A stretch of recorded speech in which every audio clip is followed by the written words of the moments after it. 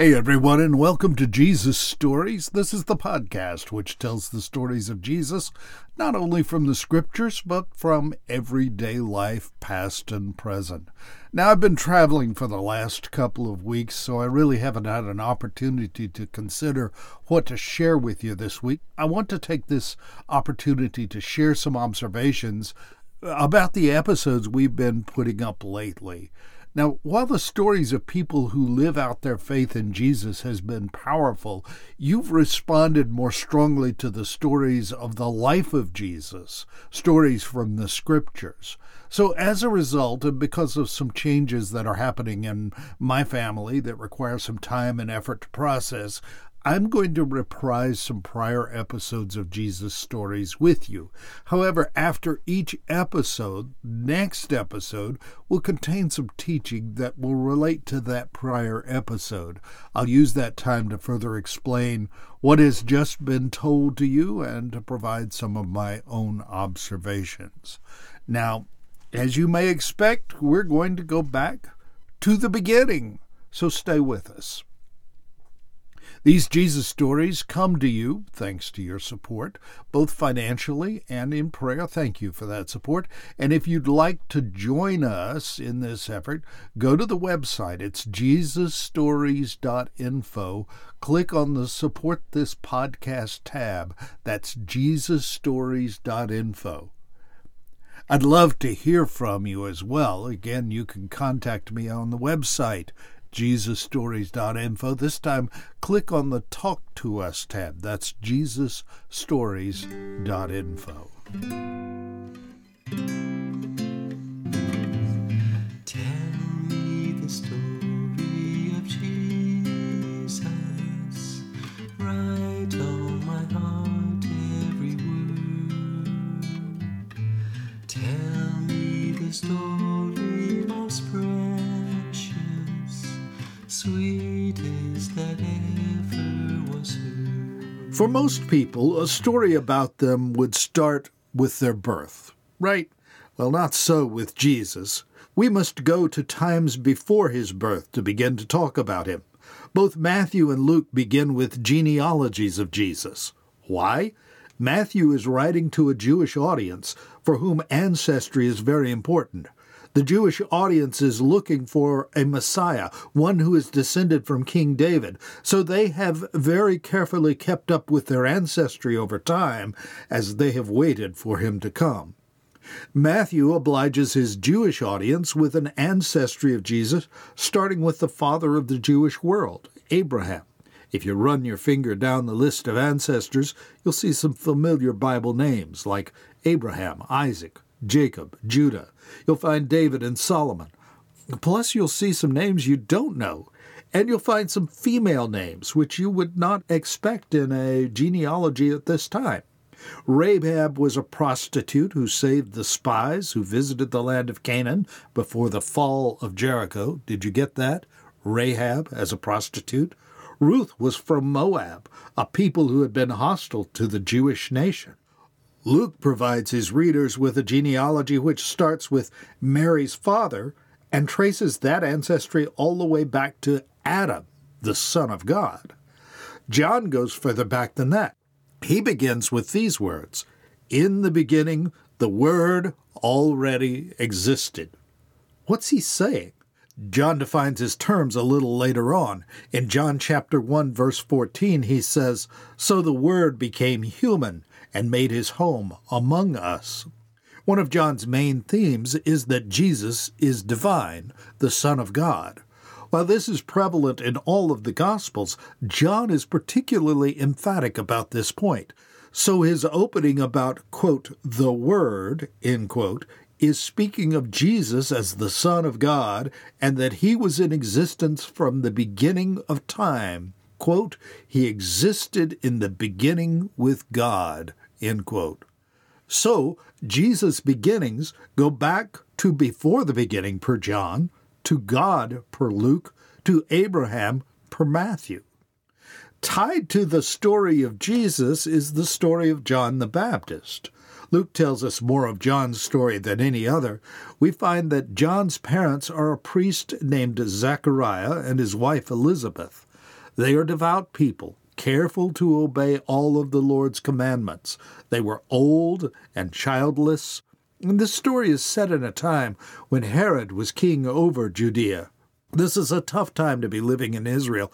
Herod is a paranoid dictator, prone to killing anyone, and I do mean anyone, who he thought would be getting in his way. And this included his family.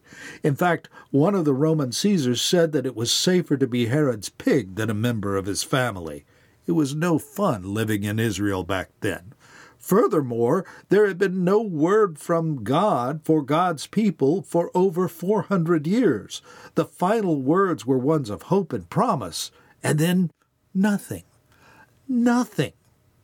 Now, Zechariah, remember John the Baptist's father, was a priest on duty in the temple of God one day. He had been chosen to enter the sanctuary to burn incense, and while in there, an angel appears to him. Now, let's stop right there for a moment. What would you do if an angel appeared before you?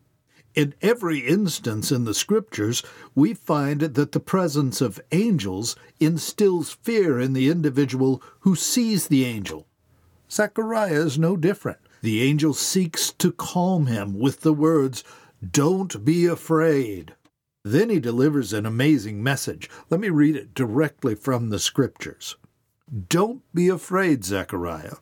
God has heard your prayer. Your wife Elizabeth will give you a son, and you are to name him John. You will have great joy and gladness, and many will rejoice at his birth, for he will be great in the eyes of the Lord. He must never touch wine or other alcoholic drinks. He will be filled with the Holy Spirit even before his birth, and he will turn many Israelites to the Lord their God. He will be a man with the spirit and power of Elijah. He will prepare the people for the coming of the Lord. He will turn the hearts of the fathers to their children, and he will cause those who are rebellious to accept the wisdom of the godly." That's Luke chapter 1, verses 13 through 17. Again, let's stop and do some explaining. This angel has just told Zechariah that he's going to be a father, even though he and his wife are old. This is reminiscent of the great patriarch the Jews revered, Abraham, and his wife Sarah. The son will be great before God. He is never to touch wine or alcoholic drinks. This is similar to a special vow that some Jews took called a Nazirite vow. This vow sets these people apart for God's use in a special way. The son is compared to Elijah, one of Israel's great prophets, a prophet who stood up against a wicked king and queen of Israel, even though it could have cost him his life. And as we will see, this son will be compared to and even called Elijah. The angel's words echo the words which God had last spoken to his people 400 years earlier. Zechariah would know these words. God had said in the Old Testament book of Malachi, chapter 4, verses 5 and 6, "Look, I am sending you the prophet Elijah before the great and dreadful day of the Lord arrives.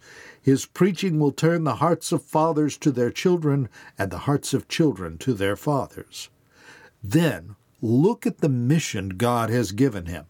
He will prepare the people for the coming of the Lord. These are the words that have been spoken to Israel, words which Zechariah would know by the prophet Isaiah. These words are quoted by Mark. "Look, I am sending my messenger ahead of you, and he will prepare your way. He is a voice shouting in the wilderness. Prepare the way, for the Lord is coming. Clear the road for him." Now that's an amazing calling.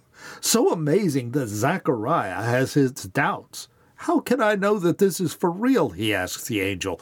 "I am old. So is my wife." The angel identifies himself as Gabriel, who stands in the presence of God and is the deliverer of God's message to Zechariah. "Since you don't believe," he says, "you will be silent until the child is born. You won't be able to speak." All this takes a little longer than the usual burning of incense takes. The crowd outside the sanctuary is waiting for Zechariah to come out and wondering what's taking so long. And when he does come out, he cannot talk. And through his gestures, they believe he has seen a vision. He goes home after his time of service, and sure enough, his wife Elizabeth becomes pregnant. She goes into seclusion for 5 months. She also praises God for taking away the disgrace of not having children. Now, what does this have to do with Jesus? Well, we begin to find out. We are 6 months into Elizabeth's pregnancy when the scene shifts from the hill country of Judea, where Zechariah and Elizabeth live, to the village of Nazareth in Galilee. We meet a virgin named Mary. She is engaged to be married to Joseph, whom Luke tells us is a descendant of King David. Gabriel, the angel, appears again with a message, this time to Mary. "Greetings, favored woman," the angel says. "The Lord is with you."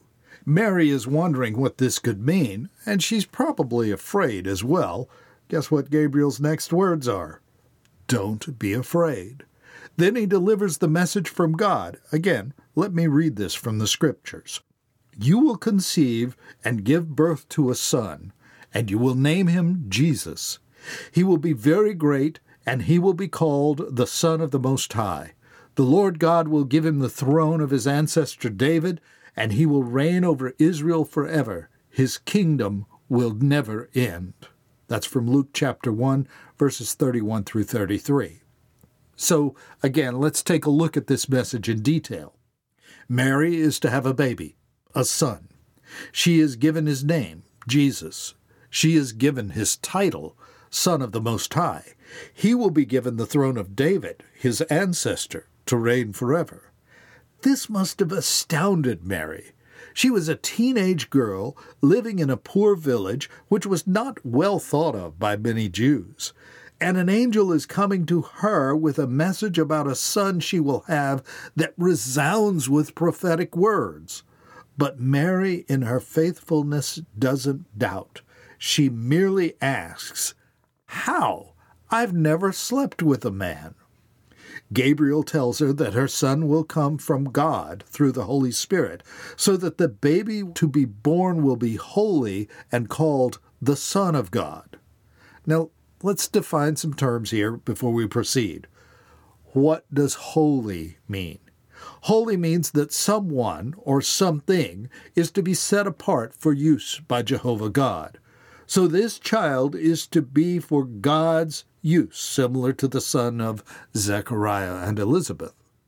What about this term, Son of God? Now, this is a term which is applied to Jesus throughout the stories of Jesus that we'll be recounting, and indeed throughout the New Testament. Since this child is from the Holy Spirit, and not from a man, he can truly be called the Son of God. Wait a minute, this child is from the Holy Spirit? What does that mean? We'll be talking about the Holy Spirit all through this narrative. For now, let's just identify the Holy Spirit as the supernatural presence of God on this earth. You may not believe in the supernatural, and that's okay, but I don't know of any other term to really explain his presence. Know that this Holy Spirit is God, but as we'll discover later, we can't see him. We can only see the effects of his presence among us. Now, back to our story. Mary is still listening to the angel. He tells her that her relative Elizabeth is pregnant and in her 6th month. Mary responds, "I am the Lord's servant. May everything you have said about me come true." So let's stop there. Let's summarize where we are. The old priest Zechariah is informed by the angel Gabriel that he and his old wife would have a child who would be used by God. When he didn't believe the message, Zechariah was made mute. A young teen, Mary, is given the message that she is to have a baby, even though she isn't married and is a virgin. This child will be from God and for God's use. Mary accepts her message with a response that only could be described as one of faith. So, we have 2 babies to be dedicated to God from 2 women who are related to each other. If you're a regular listener to this podcast, thank you. This podcast is made possible because of you. Your donations allow me to spend the time creating, researching, writing, presenting, and producing this podcast. It's really easy to donate if you wish. You can become a patron by visiting patreon.com/Jesus Stories. If you prefer another method of donation, I invite you to email me at jesusstories@outlook.com or send me a DM on Facebook, Instagram, Twitter, or LinkedIn. You'll find links to all the social media accounts in the show notes on our website, jesusstories.info. That's jesusstories.info. Tell me how you'd like to donate, and I'll get back with you. In our next episode, we're going to talk a little more about the events you've just heard about. Join me then as we talk about the lengths to which Jehovah God has gone to bring us Jesus. See you in 2 weeks.